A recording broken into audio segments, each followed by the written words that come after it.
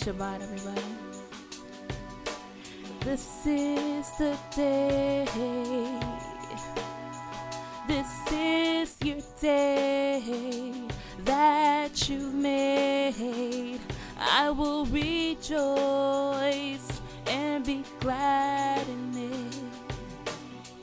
You gave my heart a new spirit, and I want to show you more of me. Not my ego, something I see when you look at me, when you talk to me. I can feel your presence in the middle of the night. I pray to you in the middle of the day. I see you clearly, so close to me, so holding me. I can feel your fire blazing through the arc of your covenant high. Please don't justify, please don't justify your ways. No, no, no. Please don't justify your ways. Don't justify them, love, unless it's justified by love. Unless it's justified by His law. Yeah, unless it's justified by love.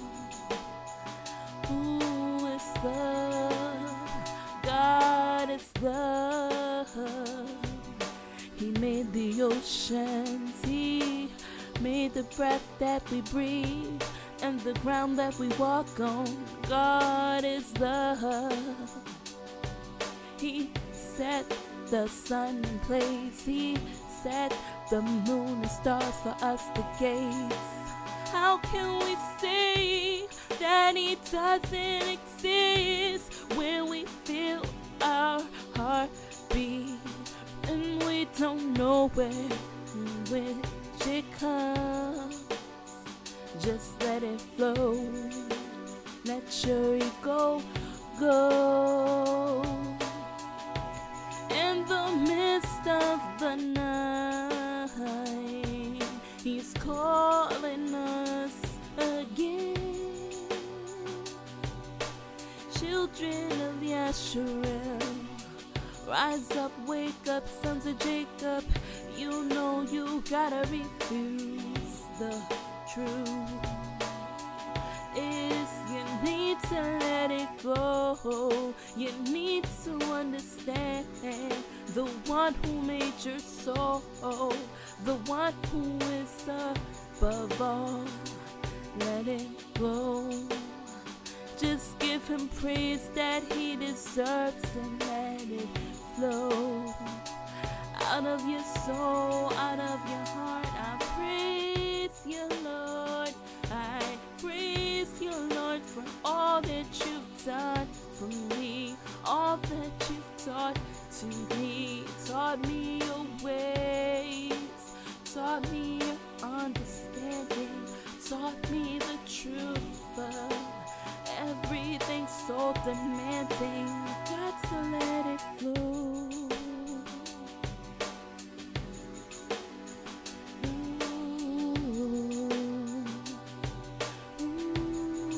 Jesus is love. Jesus is love. Jesus is love.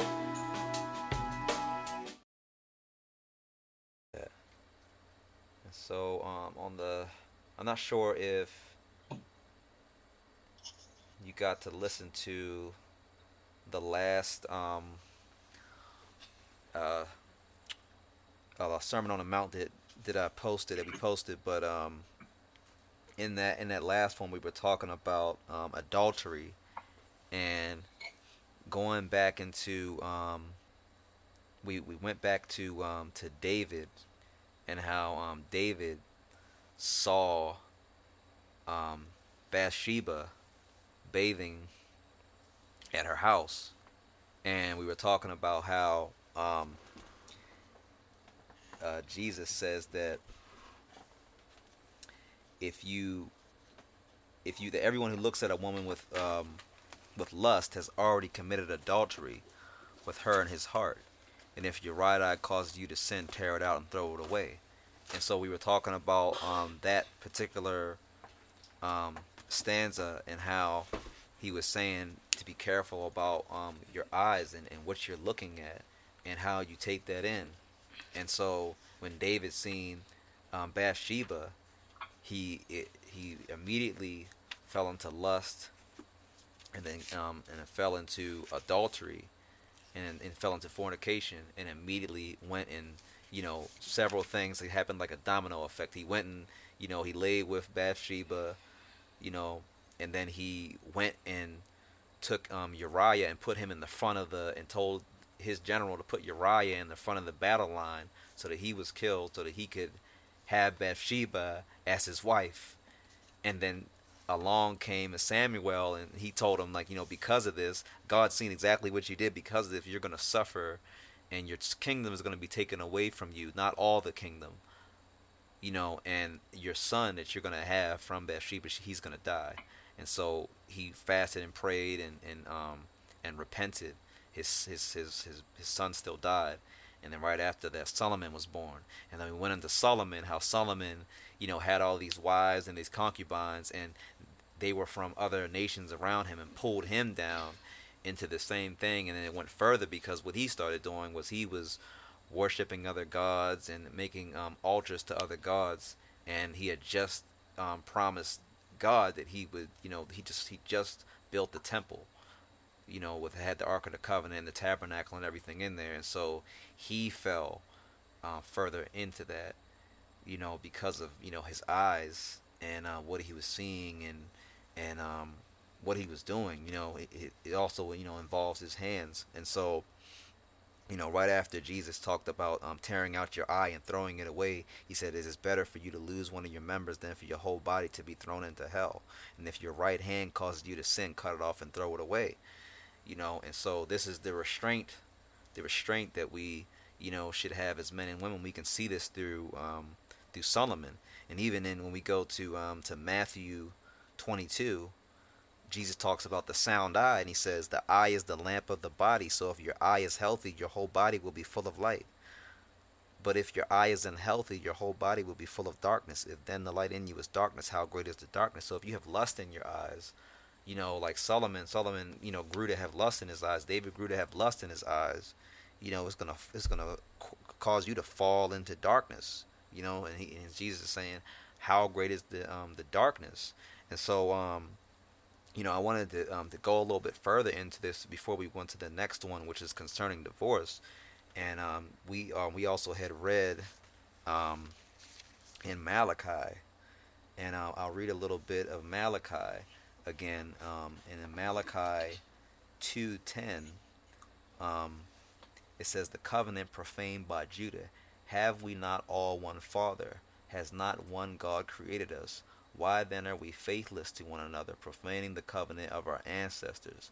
Judah has been faithless, and abomination has been committed in Israel and in Jerusalem, for Judah has profaned the sanctuary of the Lord, which he loves, and has married the daughter of a foreign god. May the Lord cut off from them the tents of Jacob, anyone who does this, any to witness or answer, or to bring an offering to the Lord of hosts. And this you do as well. You cover the Lord's altar with tears, with weeping and groaning, because he no longer regards the offering or accepts it with favor at your hand. You ask, why does he not? Because the Lord was a witness between you and the wife of your youth, to whom you have been faithless, though she is your companion and your wife by covenant. Did not one God make her? Both flesh and spirit are his, and what does the one God desire? Godly offspring. So look to yourselves, and do not let anyone be faithless to the wife of his youth. For I hate divorce, says the Lord, the God of Israel, and covering one's garment with violence. So he hates both of those things, says the Lord of hosts. So take heed to yourselves and do not be faithless. You have wearied the Lord with your words. Yet you say, how have we wearied him? By saying all who do evil are good in the sight of the Lord, and he delights in them. Or by asking, where is the God of justice? So, when we think about this point in time, what's going on currently, you know, a lot of us are asking this. A lot of our peers, a lot of us, we've all been through things like this in the past. Where we fell into to fornication or lust, and we're asking, how do I see? I can't see my way out of this situation. All who do evil are goodness. Why he delights in them, or by asking, where's the God of justice? He's saying, where's the God of justice? People are crying over their situation, and what is he saying right here? He's saying that I hate divorce. I hate covering one's garment with violence. Because we're weeping and groaning, and then we feel like God's not answering us, so we're striking out in violence, or we're striking out in frustration, or we're striking out in whatever it is we might be going through. We're striking out in frustration, and we're he's saying he's not regarding the offering. He's not accepting it with favor at your hand. He's not accepting the prayers. He's not accepting the complaining, because we're not meeting him. Like we have to meet him. And when we go back to Zechariah and Hosea, Hosea was talking about if God was saying, if you take me back, I will take you back. And if we go back here to Hosea, he was really talking about. He really makes it clear, So on that day, the Lord will you will call me my husband. This is in Hosea 16. And no longer will you call me my bow, for I will remove the names of the bows from her mouth, and they shall be mentioned by name no more. I will make for you a covenant on that day with the wild animals, the birds of the air, and the creeping things of the ground, and I will abolish the bow, the sword, and the war from the land. So again, he's talking about abolishing violence. I will make you lie down in safety, and I will take for you my wife forever. I will take you from my wife in righteousness and in justice, in steadfast love and in mercy. I will take you from my wife in faithfulness, and you shall know the Lord. On that day I will answer, says the Lord. I will answer the heavens, and they shall answer the earth. And the earth shall answer the grain, the wine, and the oil, and they shall answer Jezreel. I will sow him for myself in the land, and I will have pity on Lo Ruhumah. I will say, Lo Ami, you are my people, and he shall say, you are my God. So even this scripture is so unique to me, because to me it's like the marrying of the Old Testament and the New Testament. And so he's saying that we're going to be reconciled completely. When we look at Revelation, he's saying you're going to be known as my people, and to you, to the people, I'm going to be known as your God. And there's going to be no confusion about it. There's going to be no doubt about it. And so this what we were reading about is just another form of adultery. We have spiritual adultery to God. Worshiping these other gods, worshiping these other things, holding these things in our hearts as on the altar of our hearts. Like you always use that term, Nikki, and it's right. This is what he's talking about when we're talking about other types of adultery. Exactly. And so I wanted to go a little bit further into this, because in the Old Testament it talks a little bit more about this, and it talks about unfaithfulness in Deuteronomy and Numbers, and in Jeremiah it actually talks about some of the pitfalls of the people. And actually this is the same exact thing that's going on in the New Age and in this conscious community. And we me and Ashley, we dealt with this. Not knowing, and falling victim to this, worshiping of other gods, and thinking that, you know, this partiality. We took on this attitude of partiality and thinking that we could worship the other gods and be worshiping God Himself, and that wasn't the case at all. And because there's a lot of there's a whole community that's based on this, and they think that because certain things are happening, that it's coming from these other gods, but they seem to forget about God, the creator of all, that He created all these things, everything that you see, everything that you feel, He created all of it. And so earlier we were talking about the great delusion, this great delusion that's referred to with is Satan, because Satan can seem just like God. He knows the scriptures very well. He knows everyone very well. He sends his demons to research us very well. And so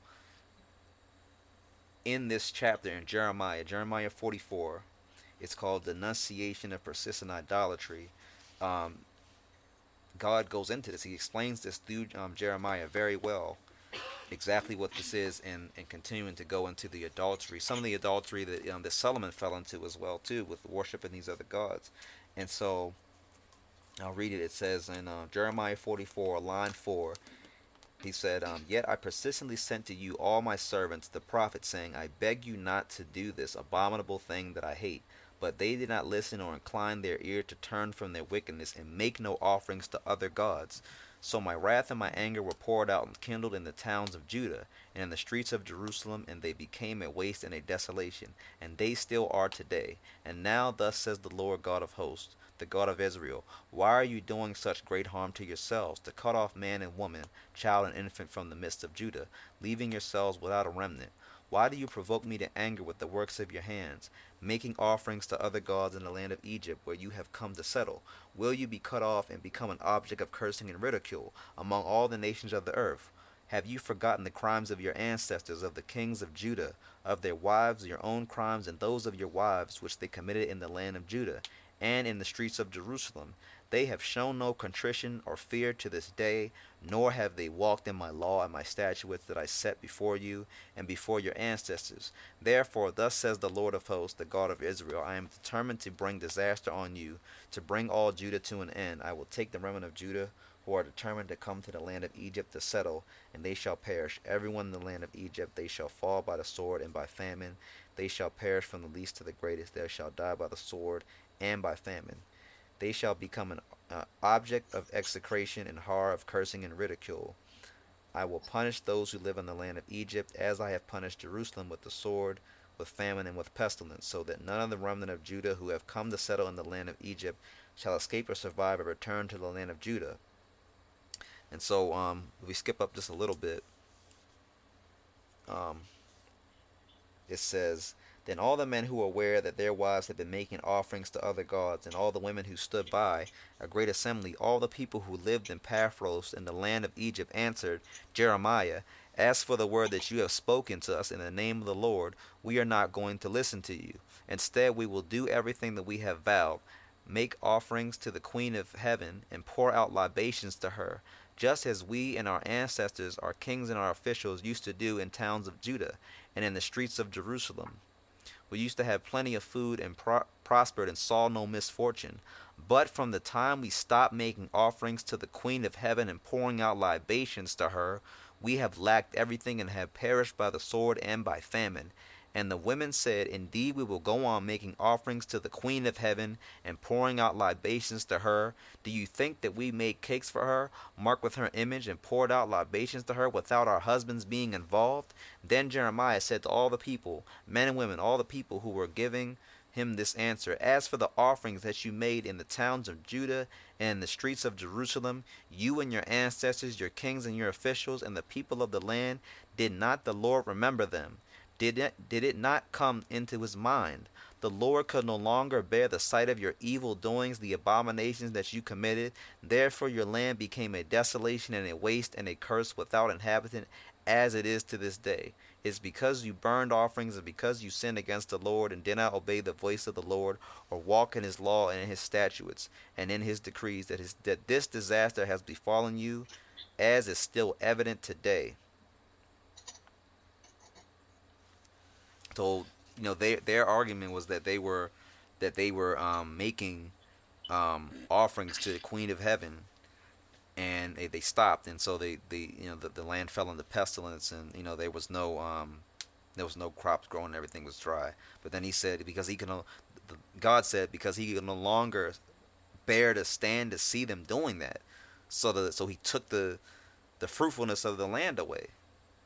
And so when we're not looking for certain things, we tend to deny other things, and this is part of that great delusion. But it's also inside of that, right now we're living in a society that's very similar to this. And so Like when Mother these Earth. exactly Mother Earth and Mother Earth's teachings and ISIS and all those different things like that, all these things of Egypt, and so we're living in a society that worship these things. I mean, look at the Statue of Liberty. When we're surrounded by so much of this, you find more divorce, you find more adultery, you find more unfaithfulness, and so we're even dealing with medical issues that have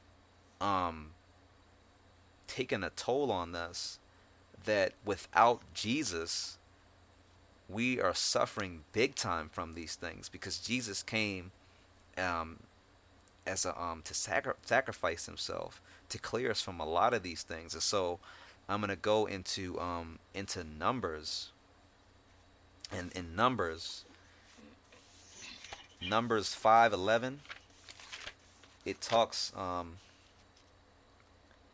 heavily about one of these medical conditions that we suffer from, and this one is particularly for women. And me and Ashley read this, and we were very shocked to hear this, and we knew exactly what was being referred to here. And you could speak on this a little bit after, because it's this is a touchy one. Text them. If a spirit, oh no, it says the Lord spoke to Moses, saying, "Speak to the Israelites and say to them." It's Numbers 5:11. The Lord spoke to Moses, saying, "Speak to the Israelites and say to them, if any man's wife goes astray and is unfaithful to him, if a man has had intercourse with her, but it is hidden from her husband, so that she is undetected, though she has defiled herself, and there is no witness against her, she was not caught in the act. If a spirit of jealousy comes on him, and he is jealous of his wife who has defiled herself, or if a spirit of jealousy comes on him and he is jealous of his wife, though she has not defiled herself, then the man shall bring his wife to the priest,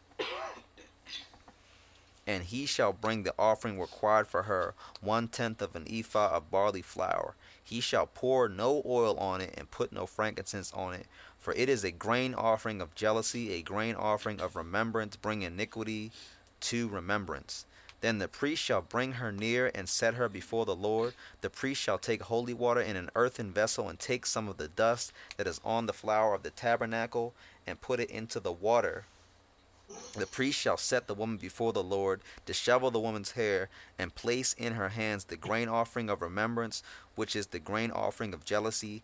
In his own hand the priest shall have the water of bitterness that brings the curse. Then the priest shall make her take an oath, saying, if no man has lain with you, if you have not turned aside to uncleanness, while under your husband's authority, be immune to this water of bitterness that brings the curse. But if you have gone astray while under your husband's authority, if you have defiled yourself and some man other than your husband has had intercourse with you, let the priest make the woman take the oath of the curse, and say to the woman, the Lord make you an execration and an oath among your people. When the Lord makes your uterus discharge.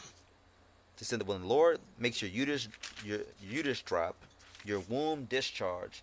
Now may this water that brings the curse enter your bowels and make your womb discharge, your uterus drop. And the woman shall say, Amen, Amen. Then the priest shall put these curses in writing and wash them off into the water of bitterness. He shall make the woman drink the water of bitterness that brings the curse, and the water that brings the curse shall enter her and cause bitter pain.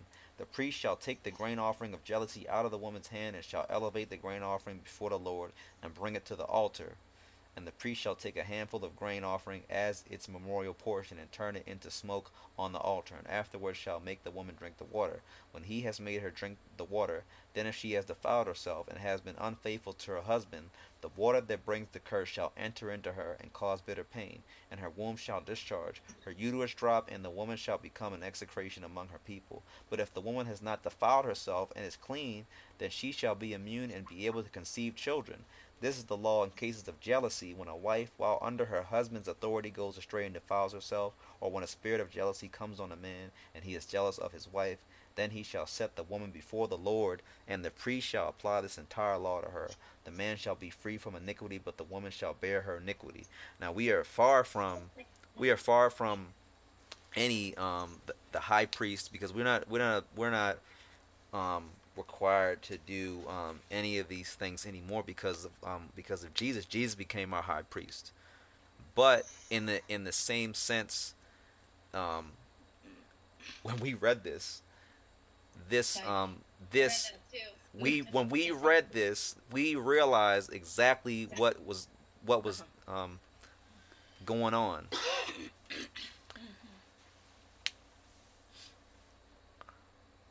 Pause. And so Jesus is he came to bring compassion. He came to bring that grace. And so he's in no way is he going to put us through this, but through the natural order of things, we still have this medical condition inside of women. It's still affecting us to this day. I don't know if you want to speak on that. Oh yeah, well I was just it made me think about how remember what. Oh well. Go ahead. Yeah, and I've dealt with this before, and I feel like I think when we had read this one time, and then I started praying about it, and God removed it, and I realized that it was really truly like there's something underlying going on where this was a natural law that is put into place that we are exempt from when we live in the spirit, because we're free from the law, because the laws, the spirits in our hearts, we're not doing these things. But, God didn't, it almost seems like God didn't place this on the Israelites. He brought them the consequences of sin that is written in the natural laws of existence. Mm-hmm. So whether we're, whether or not we're, if we follow him, we're exempt from it, we won't experience it. If we're not, it's not that he's like, oh, I'm going to throw this on you, I'm going to do this, I'm going to do... No, it's just like, these are the consequences of the sins. Mm-hmm. This just a part of natural law. And exactly. So, like a lot of women, I thought about this, and, this kind of raunchy a little bit, but I know when, growing up, being around homegirls and stuff, growing up, what was the number one thing that was, like, the biggest thing in the world? Like, a girl being, what? Like, oh, she's WET. Like, that's a good thing. You know what I mean? And then I remember growing up and, before I ever lost my virginity, wondering why it didn't seem like the way that they were talking about. Like, this ain't me. Like, what do you have to do? Like, you got to pour water down there or something? Like, I don't know what's going on. And it's just like everybody that's like promiscuous and out there is talking about this. The guys, because I used to hang around a lot of guys, and I used to be more of a tomboy. And they would always talk about that. Mm-hmm. This was the big thing. Like, this is what they wanted. But when I see that, it's just like, is this really what is good? Like, this is, that's not good. A woman's not supposed to be discharging. A woman's not supposed to be, like, the opposite. Like, that's when they say, like, we call bad good and good bad. Like, like, to be dry and not, dealing with none of that is a good thing. It's close to the virginity. It's close to cleanliness. The opposite is just what this is talking about. And I just found it, it stuck out to me when we read that, like, this could very well be a a natural law against fornication and things, that when we're living in that, Mm-hmm. we're dealing with that, because a lot of times people talk also about how, even in, and I'll just be open, because I think it's important to talk about that. Even when we're in relationships, we tend to deal with situations that the world says is bad, and we look at ourselves as, oh, this is a bad thing, I can't please the person I'm with because I'm this way, because we're thinking that the way that we are, having a clean womb, having a dry womb, is a bad thing. Mm-hmm. And a lot of people bring negative things into the marriage bed because they're trying to live up to the standard of good, good love and making and all that stuff according to the world. And so we're bringing this foolishness into our marriage bed. We're looking into doing different stuff. People are going into Spencer's and getting all this extra crazy stuff, that it's not really, has nothing to do with who we are. And it's Mm-hmm. only because we've been taught a standard that these bad things, even these, like, and this is like what we were talking about earlier, the mockery of Satan. He takes the laws of God and he mocks it. So it's like those things that represented purity from a woman are now mockery. It's the worst thing to be dry. It's the worst thing. Like, you're just a flus. Like, we're just, it's gonna throw you off somewhere, and then you're feeling horrible when you feel like that, and it's like, no, it's not. So it's just, those things really came to me, and had everything to do with, these laws about the faithfulness. Yeah, and it's. Do you want to say something, Nikki? No, I think I might have read it different. I don't remember what version was that. Oh, what version is it that this is in? Like NIV. This is New Revised Standard Version. In Okay. NRS. So I had read another version. I've actually read a couple of versions to compare, because I wanted to see, like, what were the similarities. And I remember reading that specifically, and you guys know this book has been very, like, fast paced for me. It's been like a year and a half, maybe a year and a little over a half now. And now I'm thinking about to the last time when I read that, I was absolutely condemning myself. I read that in a total different. When I just heard it now, I was like, thank you, Jesus, because I hear it different now. Exactly. But when I was hearing it before, I was condemning myself. But what I got from it was that your womb swells. And I was thinking about, I don't know if you guys are familiar, there's health conditions that women have where their belly, you ever see their abdomen is just inflamed. And they look like they're pregnant, but they're not. They look pregnant, but they're not. And so it reminded me of the part of how, like, okay, so the husband is accusing the wife. There's a chance that he could be wrong. If he's jealous and he's wrong, then shame on him. But if he's not jealous and he's right, indeed, her belly will swell. And so that swelling, it reminded me of how things transpired with my situation. It was that he was never jealous a day in our relationship, and we were together for a long time. He was never jealous. I was always actually sad that he was never jealous. Then this happened, and he became jealous. And the fact that he became jealous, it actually, I mean, I'm not ashamed to say it anymore, because now I realize why everything happened, but I was like, he was starting to become jealous because he was actually feeling a real threat. And so I remember reading that and saying, like, okay, so that's how it really did transpire. So now he's accusing me, right? But he's not Satan, because he's my husband. But my husband is accusing me because of a rightful reason. So now where's it coming from, And then I thought about how once we reconciled, my husband and I, our relationship got much better. But guess what happened to me? I developed a condition called polycystic ovary syndrome. Guess what it does? It causes your abdomen to swell. And guess what else it does? It causes infertility, and it causes these cystic basically your eggs don't dissolve from your ovaries. Your eggs don't dissolve, so they start piling up, and then they turn into like calcified cysts, and Oh, then wow. your woman, her monthly is absent, and then her hormones become irregular. So what I realize now is this wasn't punishment from God. Yeah. But at that time, I was looking at it like God was punishing me Yeah. because I knew I was guilty. And I said, wow, like, Mhm. oh, he's not playing. And that's why when I first met you guys, I was scared of my own shadow because Satan literally been condemning me for everything, and everything that would happen, I would have some unbelief behind it. So instead of believing that Jesus died for me, I allowed Satan to accuse me. And Right. so every dart and arrow that came against me, I was accepting it. And I was saying I deserved it. Right. And so I remember at some point, I stopped taking the medicine that the doctors gave me called metformin. And I think I might have shared this with you. And I said, I'm going to do this naturally. And I was like, I'm going to do this with all of my faith. And I'm going to be like, God, heal me, heal me, heal me. And I kept saying, like, the Lord will heal me. So now I'm taking vitamins. I'm not taking the medicine they give me. But I'm still condemning myself. I'm still putting the blame on God. That God did this to me. And that now I'm begging God to heal me. Right?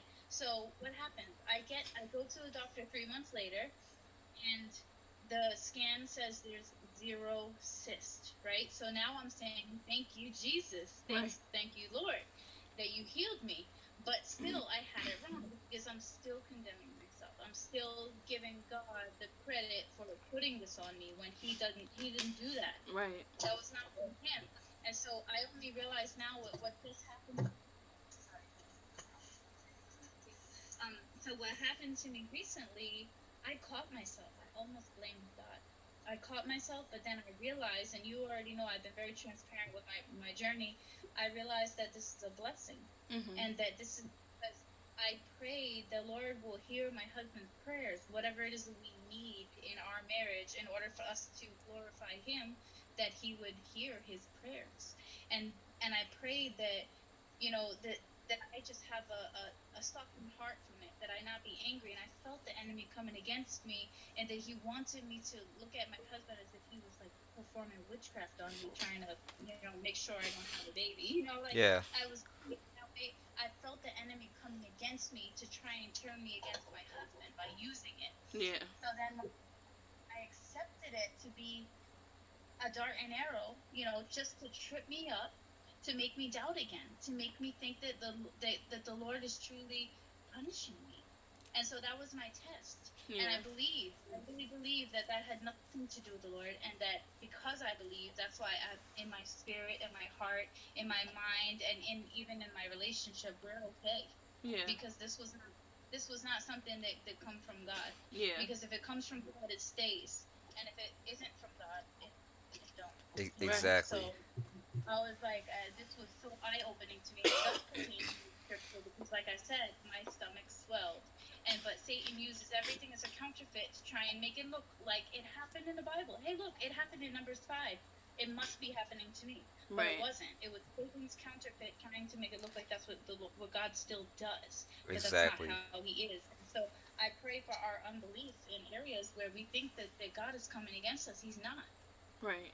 Right now with this pandemic, a lot of the people are operating from a level of fear that just they're retracing all the times that they messed up, thinking like, why is God doing this to me? I know why. Because they don't know it's because they don't know the gospel, but they're thinking in the back of their head, oh, it must be because I did A, B, and C, And so that's why so many people are coming to Christ, the false Christ. People are coming to Satan because they're believing the lie that God did this to them. Right. Mhm. Yeah. Yeah, and it and it also has something to do with these commandments. When we're falling away from these commandments, then it's like Satan is allowed. Like if we go back to Job, like we were talking about earlier, we go back to Job, and God said he's about to bless Job exponentially, and right when he says that, here comes Satan walking up with all his dark angels, with his demons, and there he's like, let me test Job, if he's so high and mighty and you speaking so great about him, let me test Job. And somehow Satan heard him from all the way deep down in some corner somewhere, and he just walked up to God like, let me test him. And so he tested him, and he put all these things on his family, all these natural disasters and stuff. And Job didn't, because what the challenge was, he wanted Job to curse God. He never cursed him throughout all of that. He was in sorrow. He lost some of his family. He lost some friends. He lost some property. All these different things. And he never cursed God. And so he came back again because one, like we were talking about earlier, one term of it was God was like, you can't touch his body. So Satan came back again and said, all right, this time let me touch his body. And so he touched his body, and he had sores all over his body. And so he was in agony, and but still through that he never cursed God. And again, this came from Satan, and again we call Satan's the accuser. And so he's also a tester, and he has his, again, it's like, we have to look at it like this too, that he has his purpose as well too. And God put him there to test us, and that was a great example right there, Nikki. And it's a real life. This is real life, man. It's like I remember somebody saying Jesus is the not the lawyer. Basically, like, if Satan's the accuser, you got the accuser, you got the person who's bringing the accusation on somebody, and then you have the judge. The God is the judge, but Jesus is the defender. That's exactly.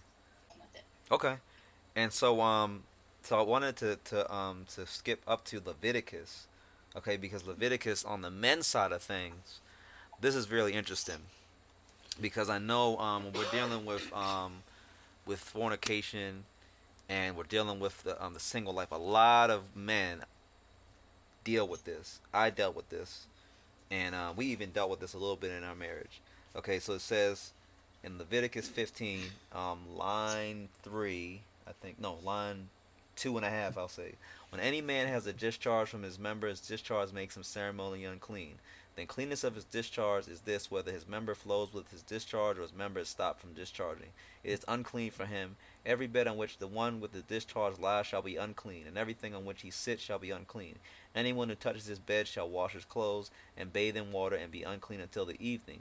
All who sit on anything on which the one with the discharge has sat shall wash their clothes and bathe in water and be unclean until the evening.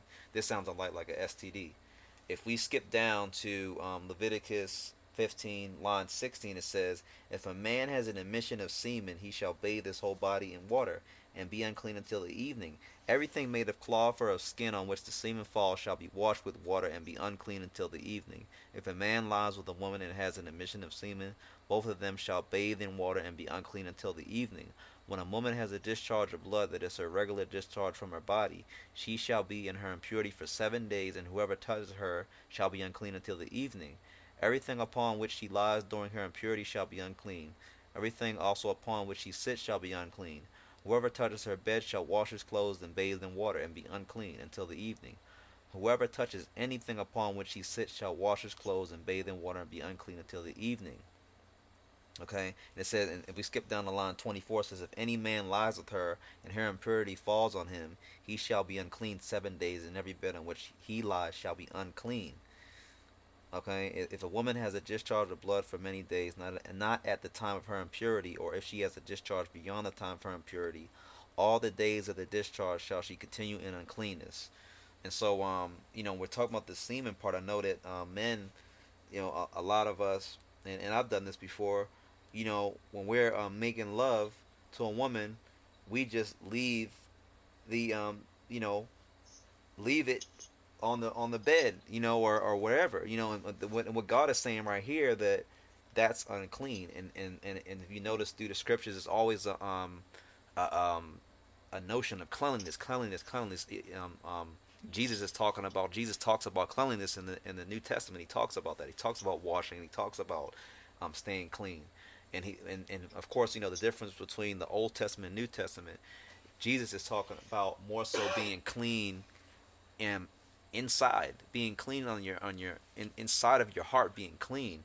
And but this right here, when we deal with fornication, we deal with adultery. This is something that, you know, that we deal with, as cultures and communities. We deal with this, and even in our marriage, we dealt with this. Where we, even using condoms and different things like that.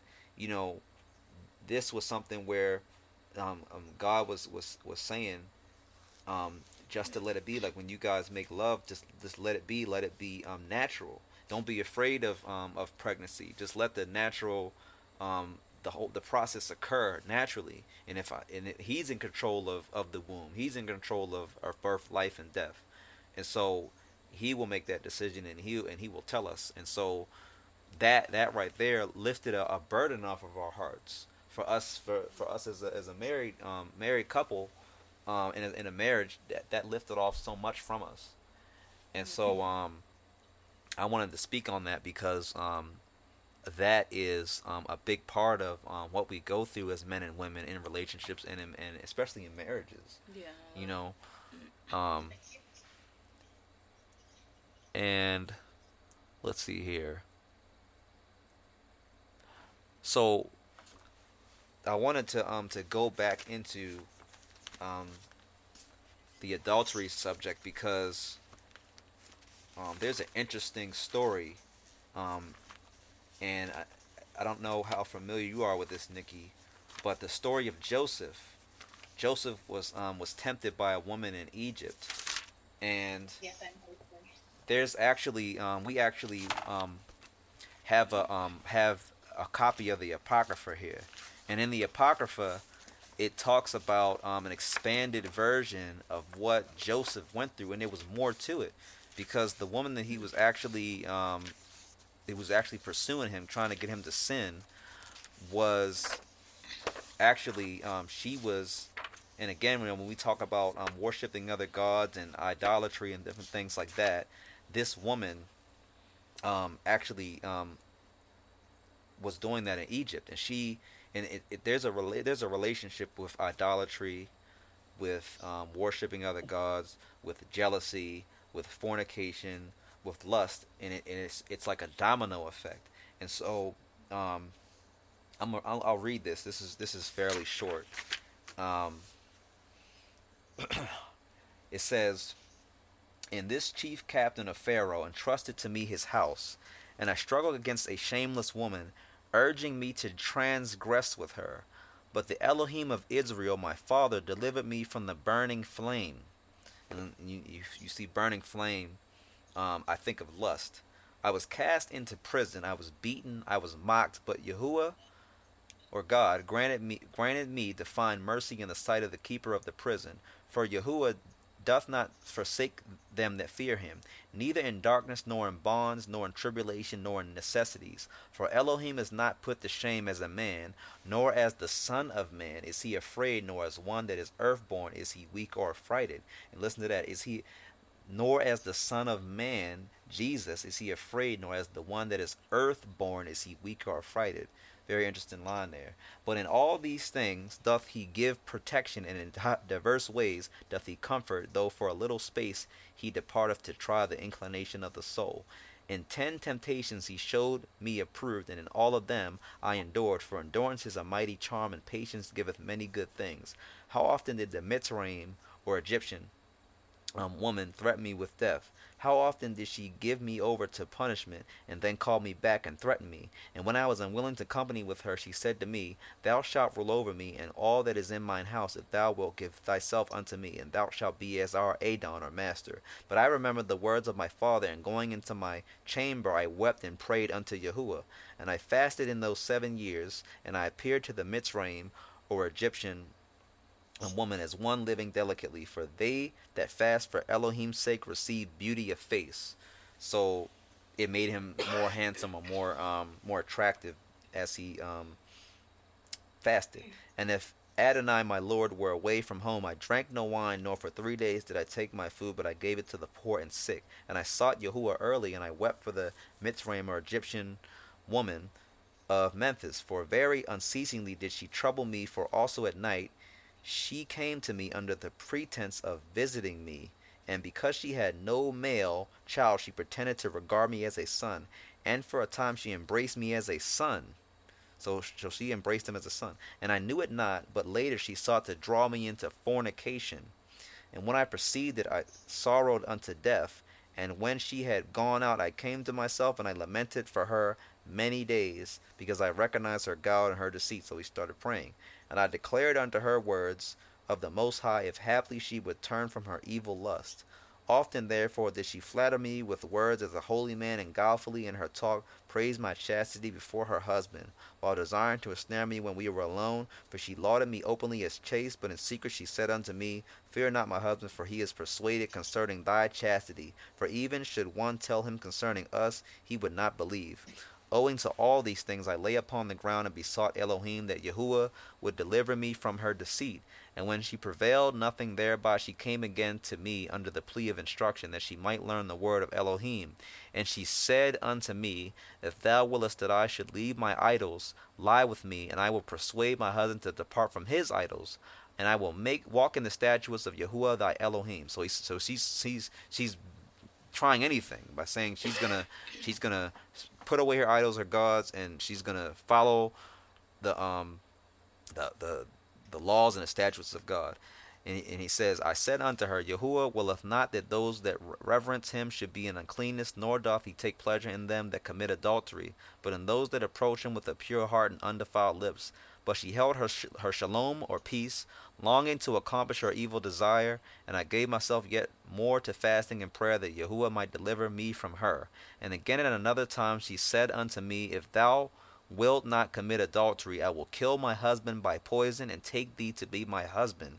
I therefore, when I heard this, rent my garments, and said unto her, Woman, reverence Elohim, and do not this evil deed, lest thou be destroyed. For know indeed that I will declare this thy device unto all men. He says he's gonna tell, what she's planning to do. And again at another time she said unto me, If thou wilt not commit adultery, I skipped up. She therefore, being afraid, besought that I would not declare this device. And she departed, soothing me with gifts, and sending me to every delight of the sons of men. And afterwards she sent me food mingled with enchantments. And when the eunuch who brought it came, I looked up, and I beheld a terrible man giving me with the dish a sword, and I perceived that her scheme was to beguile me. So he was able to see through it, and seen God showed him a vision, or he seen through it, and he was able to see that it was there was something in the dish that was to harm him. His purpose was to harm him. And when he had gone out, I wept, nor did I taste that nor any other of her food. So then after one day she came to me and observed the food, and said unto me, Why is it that thou hast not eaten of the food? And I said unto her, It is because thou hast filled it with deadly enchantments. And how sayest thou, I come not near to idols, but to Yahuwah alone? Now therefore know that the Elohim of my father hath revealed unto me by his angel thy wickedness, and I have kept it to convict thee, if haply thou mayest see and repent. But that thou mayest learn that the wickedness of the ungodly have no power over them that worship Elohim with chastity. Behold, I will take of it and eat before thee. And having so said, I prayed thus, the Elohim of my fathers and the angel of Abraham be with me, and ate. And when she saw this, she fell upon her face at my feet, weeping, and I raised her up and admonished her, and she promised to do this iniquity no more. So he actually ate the cursed food, and her thinking that it was going to do something to him. It took no effect after praying to God. And so this is what we're talking about when we're under Jesus. It says, But her heart was still set upon evil, and she looked around how to ensnare me, and sighing deeply she became downcast, though she was not sick.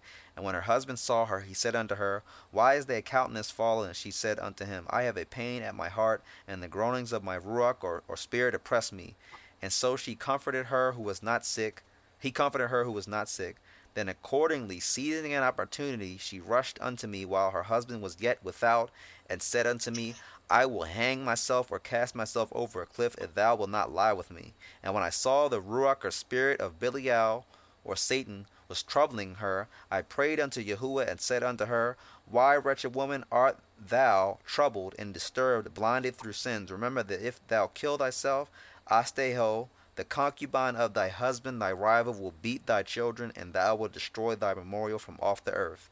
And she said unto me, Lo, then thou lovest me, let this suffice me, only strive for my life and my children, and I expect that I shall enjoy my desire also.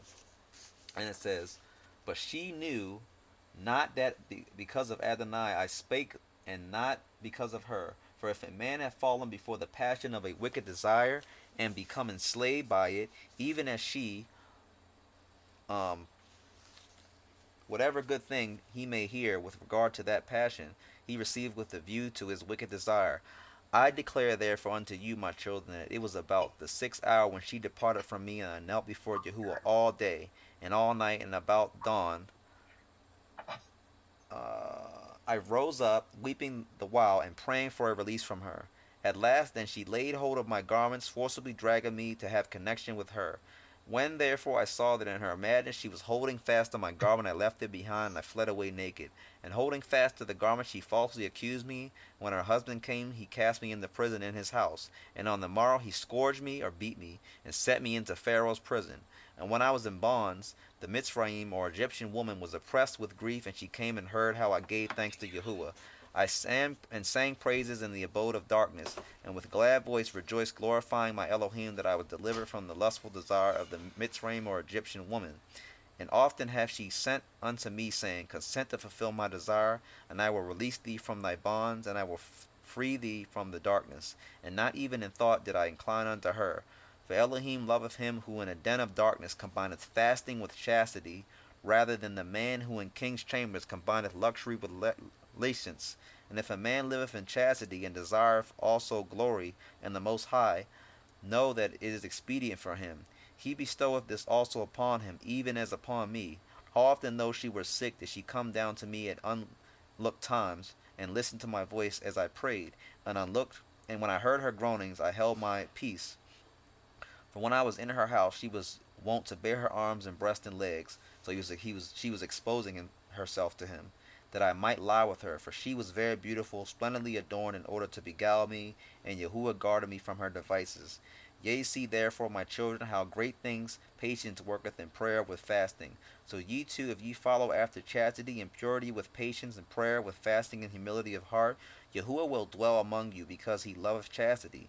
And wheresoever the Most High dwelleth, even though envy or slavery or slander befalleth a man, Yahuwah dwelleth in him for the sake of his chastity, not only delivereth him from evil, but also exalteth him even as me. For in every way the man is lifted up, whether in deed or in word or in thought. My brethren knew how my father loved me, and yet I did not exalt myself in my mind. Although I was a child, I had the fear of Elohim in my heart, for I knew that all things would pass away. And I did not raise myself against them with evil intent, but I honored my brethren, and out of respect for them, even when I was being sold, I refrained from telling the Ishmaelites that I was the son of Jacob, a great man and a mighty. And so that's Joseph's testament. And it's interesting because, again, we're going back to the Beatitudes, and it says, blessed when people revile you and persecute you and utter all kinds of evil against you falsely on my account. That's exactly what was going on. With Joseph, his brothers was doing that, and then Potiphar was doing that, and then the Egyptian woman was doing that, while trying to commit adultery with him, and so it just shows this this endurance and this patience that we all have the ability to execute, with Jesus, with God, in our hearts. And so we move on here to concerning divorce. Jesus says concerning divorce in Matthew 5:31, it was also said, whoever divorces his wife, let him give her a certificate of divorce. But I say to you that anyone who divorces his wife except on the ground of unchastity causes her to commit adultery, and whoever marries a divorced woman commits adultery. And again, God says that He hates divorce. That's what we read in Zechariah, that He hates divorce. You know, so we're causing each other to go into adultery. And even in let me go back to Deuteronomy 24, it speaks about this. And it says, laws concerning marriage and divorce. Suppose a man enters into marriage with a woman, but she does not please him because he finds something objectionable about her, and so he writes her a certificate of divorce, puts it in her hand, and sends her out of his house. She then leaves his house and goes off to become another man's wife. Then suppose the second man dislikes her, writes her a bill of divorce, and puts it in her hand, and sends her out of the house. Or the second man who marries her dies. Her first husband who sent her away is not permitted to take her again to be his wife after she has been defiled. And this is what Jesus was talking about, the adultery. For that will be abhorrent to the Lord, and you shall not bring guilt on the land that the Lord your God has given you as a possession. And so, this is what, this is what we're dealing with. Even when we go to 1 Corinthians 7, it talks about the same thing very similarly. Paul is talking about this, and this is actually one of my favorite verses because it clarifies so much. It says, now concerning matters about which you wrote, it is well for a man not to touch a woman, but because of cases of sexual immorality, each man should have his own wife, and each woman her own husband. The husband should give to his wife her conjugal rights, and likewise the wife to her husband. For the wife does not have authority over her own body, but the husband does. Likewise, the husband does not have authority over his own body, but the wife does.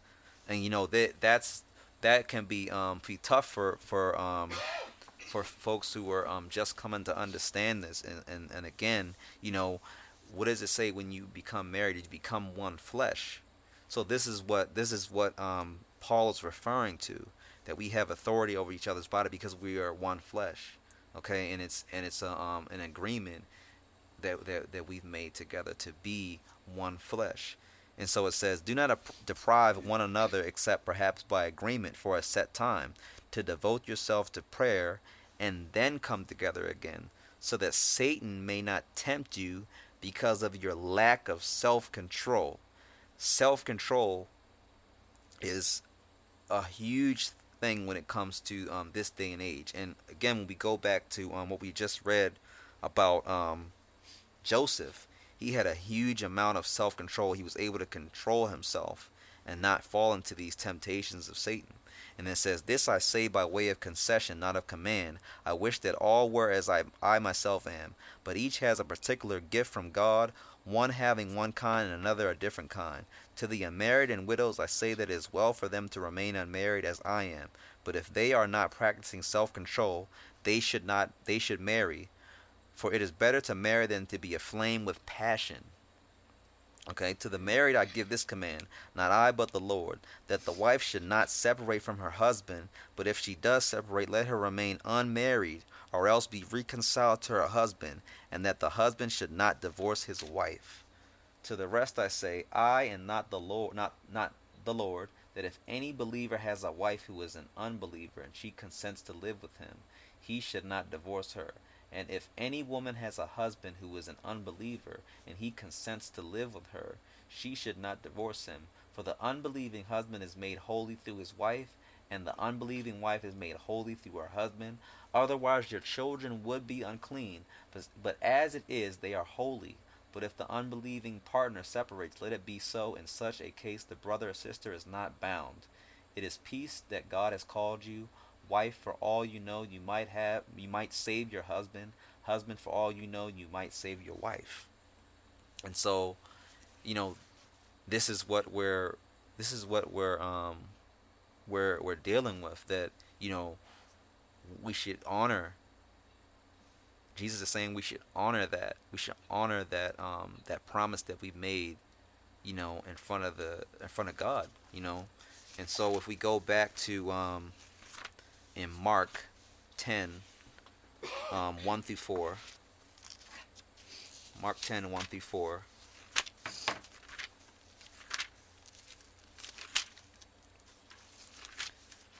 It says that the teaching about divorce, and this is Jesus talking about the a divorce. He said he left that place and went to the region of Judea and beyond the Jordan, and crowds again gathered around him, and as was his custom, he again taught them. Some Pharisees came, and to test him they asked, "Is it lawful for a man to divorce his wife?" He answered them, "What did Moses command you?" They said, "Moses allowed a man to write a certificate of dismissal and to divorce her." But Jesus said to them, "Because of your hardness of heart, he wrote this commandment for you. But from the beginning of creation, God made male and female. For this reason, a man shall leave his father and mother and be joined to his wife, and the two shall become one flesh." One flesh. So they are no longer two, but one flesh. Therefore, what God has joined together, let no one separate. So, this is why, earlier Jesus was saying that, and Paul was saying that the husband has authority over the wife's body, and the wife has the authority over the husband's body. Okay, this is why he's saying that. Therefore, what God has joined together, let no one separate. Then in the house of the disciples asked him again about this matter. He said to them, "Whoever divorces his wife and marries another commits adultery against her. And if she divorces her husband and marries another, she commits adultery." And so,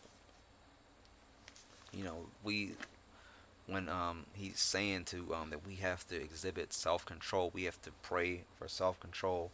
Jesus is teaching to have self-control. He's saying that, what are you perceiving in your eyes? What are you doing with your hands? We self-control inside of our heart, praying for self-control. We have the Holy Spirit. We have to enrich the Holy Spirit and pray and say, "Give me self-control." And again, like Paul was saying, it's better to be married. If we're married, we're following the ways and the laws of God. He wants us to get married. Jesus wants us to be married under his law and to exhibit this self-control. I believe that when we do get married, he gives us a blessing of self-control. This is why when we go and we look at our grandparents, our uncles, and all that, you see a level of self-control there. They're not exactly they don't always, it doesn't seem like they always showing compassion, but they have a self-control that the love is just through the presence of being together with each other. I think we were talking about that before, right? And so yeah, we can end it there, and I think that draws a pretty good picture of what we're looking at today, and some of the things that we're dealing with, and how to conduct ourselves, as husbands and wives. And in the next one, we're going to go into a little bit more into this, and then also concerning oaths, because these the patriarchs here, the 12 sons of Jacob, they really speak really very very deeply on some of these subjects of falling to some of these sins, and falling to these demons, and falling to Satan's temptations. But it's always wrapped around self-control. So interesting. I have testimony for this too. I can't believe it. Yeah. But you don't. Yeah. Would you want to say anything? Oh, I think that's it. I just feel like, like when we go back and when we see, the ways of the past, we can really see how much Jesus has, just him coming, his mercy has, just poured out on us. You know what I mean? And it really, it really truly shows. And we've been looking into, this it's this series about like praying through the tabernacle, and a guy talks about how like the whole plan of the tabernacle physically foretold the preparation of Jesus. And like when you go and look in the Old Testament, when we don't look at it through the eyes of condemnation, but we look at it for just what it is, we actually get to see that God, everything that God laid out in the physical was the preparation for Jesus coming. And when he would say these things, like, just like the prophet Isaiah said, just like this one said, and like when we went into like all of these testaments of like Joseph and all of these Simeon. They constantly talk about Yahuwah coming in the flesh, and they even mention the Son of Man, like until he comes himself to fulfill everything that he's telling us that he wants us to live by. And so that, to me, that really brings out the importance of seeing Jesus in the light of his walk and everything, like all eyes on him, like we've been saying, because all eyes really truly is on him, because everything was preparing for that moment of him coming. Even, and it even talks about it in like the book of Nicodemus, and even like the book of Adam and Eve, how they were told from long ago that his presence would not only just save those living, but even those that were not living. They were even ready. They were even waiting for his. How I know now, and it shocked me, because I think because I was so much into the spirit of worshiping him. The day before, I woke up feeling so filled with the spirit. I told Daryl I could slap him in me. Not even nothing like, on some fighting things, but it just, I felt so, that much joy. And I jumped up and I'm like, let's go dance. Let's go get the children up. Let's go wake them up. Let's go out. He's looking at me like I'm crazy, and I'm just like, let's just go and get up. I'm gonna put the music worship on, and we're just gonna praise Jesus. I'm like, because I was praying so much from the last conviction of having more so of like feeling like I can praise. I'll get into a praise if somebody tells me I won $1,000. I'll get into a praise if like, I got that job, or I got into this school, or like whatever. But we won't get into that praise when it's like I entered into the house of the Lord. And like the preacher was talking about that on Sunday, and and it convicted me, because I'm like, wow, like I love you, God, but I don't get as excited about praising you as I do if somebody came to me and said, here's your $1,000, or here, you got the job you wanted. And I felt so convicted by it, so I started praying. And then that day before, all the stuff that happened, literally, I woke up and I felt it. And I was so happy. I'm like, I don't want to lose it. I don't know if it's going to stay. So we're going to get up. I'm going to go in the house. We're going to run around this job. I'm going to give it to him while I have it. While I'm, And so, like, the whole day I was like that. And then actually, towards the end of the day, for some reason, I started to get wore down. And I know this was probably Satan starting to work out. For whatever reason, I think I just was doing way too much. I started getting worn down. And by the end of the night, I was just stretched out on the bed, like, that's it. Like, I'm tired, and that was it. And so this is when I had this dream. And so just thinking about all of this stuff now, it's like Satan. I could see how he probably looked at that and said, oh no, she's there. We're going to shut that down right now. And like, the next level, God was ready to remove the next part of my ego. To say like, hey, this is what I want. This is what I request of you all. How many people, how many souls can you change? It wasn't to condemn me, to say, you didn't do this, and that. You didn't talk to all of these people, so that's it. No, he was saying, look at how much potential you had even back then, if you were to just had known the faith, just a small faith of how much I can change. Just by mentioning me, look at what I did to you. Like, he, just literally just dropping Jesus in the middle of our life, and our whole life has been changed for the last 2 months. Like, so it's like literally, like, since she's been tending to the house, because we were helping each other, and when we got together, Ashley was pregnant when we first got together, so I was used to helping her out, and we started going into learning about this, but we were just used to helping each other out so much because she was pregnant at the time, and she really needed assistance. So I was used to always helping her out, but when we recently just switched to her attending the house and me doing my work, doing my graphic design work and my business stuff, it really like it everything has been so much smoother with Jesus, and just in knowing this order and this way, him restoring order in our life that way, and us committing to that. It our children have been calmer. Our schedule has been clearer. It's been so much more business coming in, so we haven't been having problems paying bills. It's just been he's really blessed us. And even right here, it's a scripture right here, and I'm God is just speaking so much, and he's just pointing this out at the speed of light. It says it's Romans 7. It says an analogy from marriage. Do you not know, brothers and sisters, for I am speaking to those who know the law, that the law is binding on a person only during that person's lifetime. Thus a married woman is bound by the law to her husband as long as he lives. But if her husband dies, she is discharged from the law concerning the husband. Accordingly, she will be called an adulteress if she lives with another man while her husband is alive. But if her husband dies, she is free from that law. And if she marries another man, she is not an adulteress. In the same way, my friends, you have died to the law through the body of Christ, so that you may belong to another, to him who has been raised from the dead, in order that we may bear fruit for God.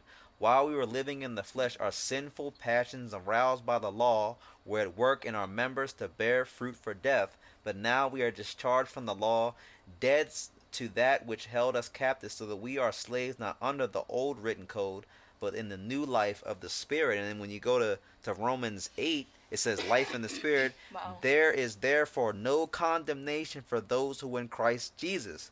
For the law of the Spirit of life in Christ Jesus has set you free from the law of sin and of death. For God has done what the law, weakened by the flesh, that could not do, by sending his own Son in the likeness of sinful flesh to deal with sin. He condemned sin in the flesh, that the just requirement of the law might be fulfilled in us, to walk not according to the flesh, but according to the Spirit. So all of these things, all of these issues that we dealt with, I mean, we think about all these different things we deal with in our community with and it's wrapped around condemnation. Husbands are condemning wives are condemning their husbands. There's arguments. The children are not in order. The people are. I know in our community it's a very big problem with the parents screaming at the top of their lungs, cursing at their children. But when you have this order, you no longer are inside of that culture of death. You're no longer in that culture of dead spirit, but you're in the culture of life.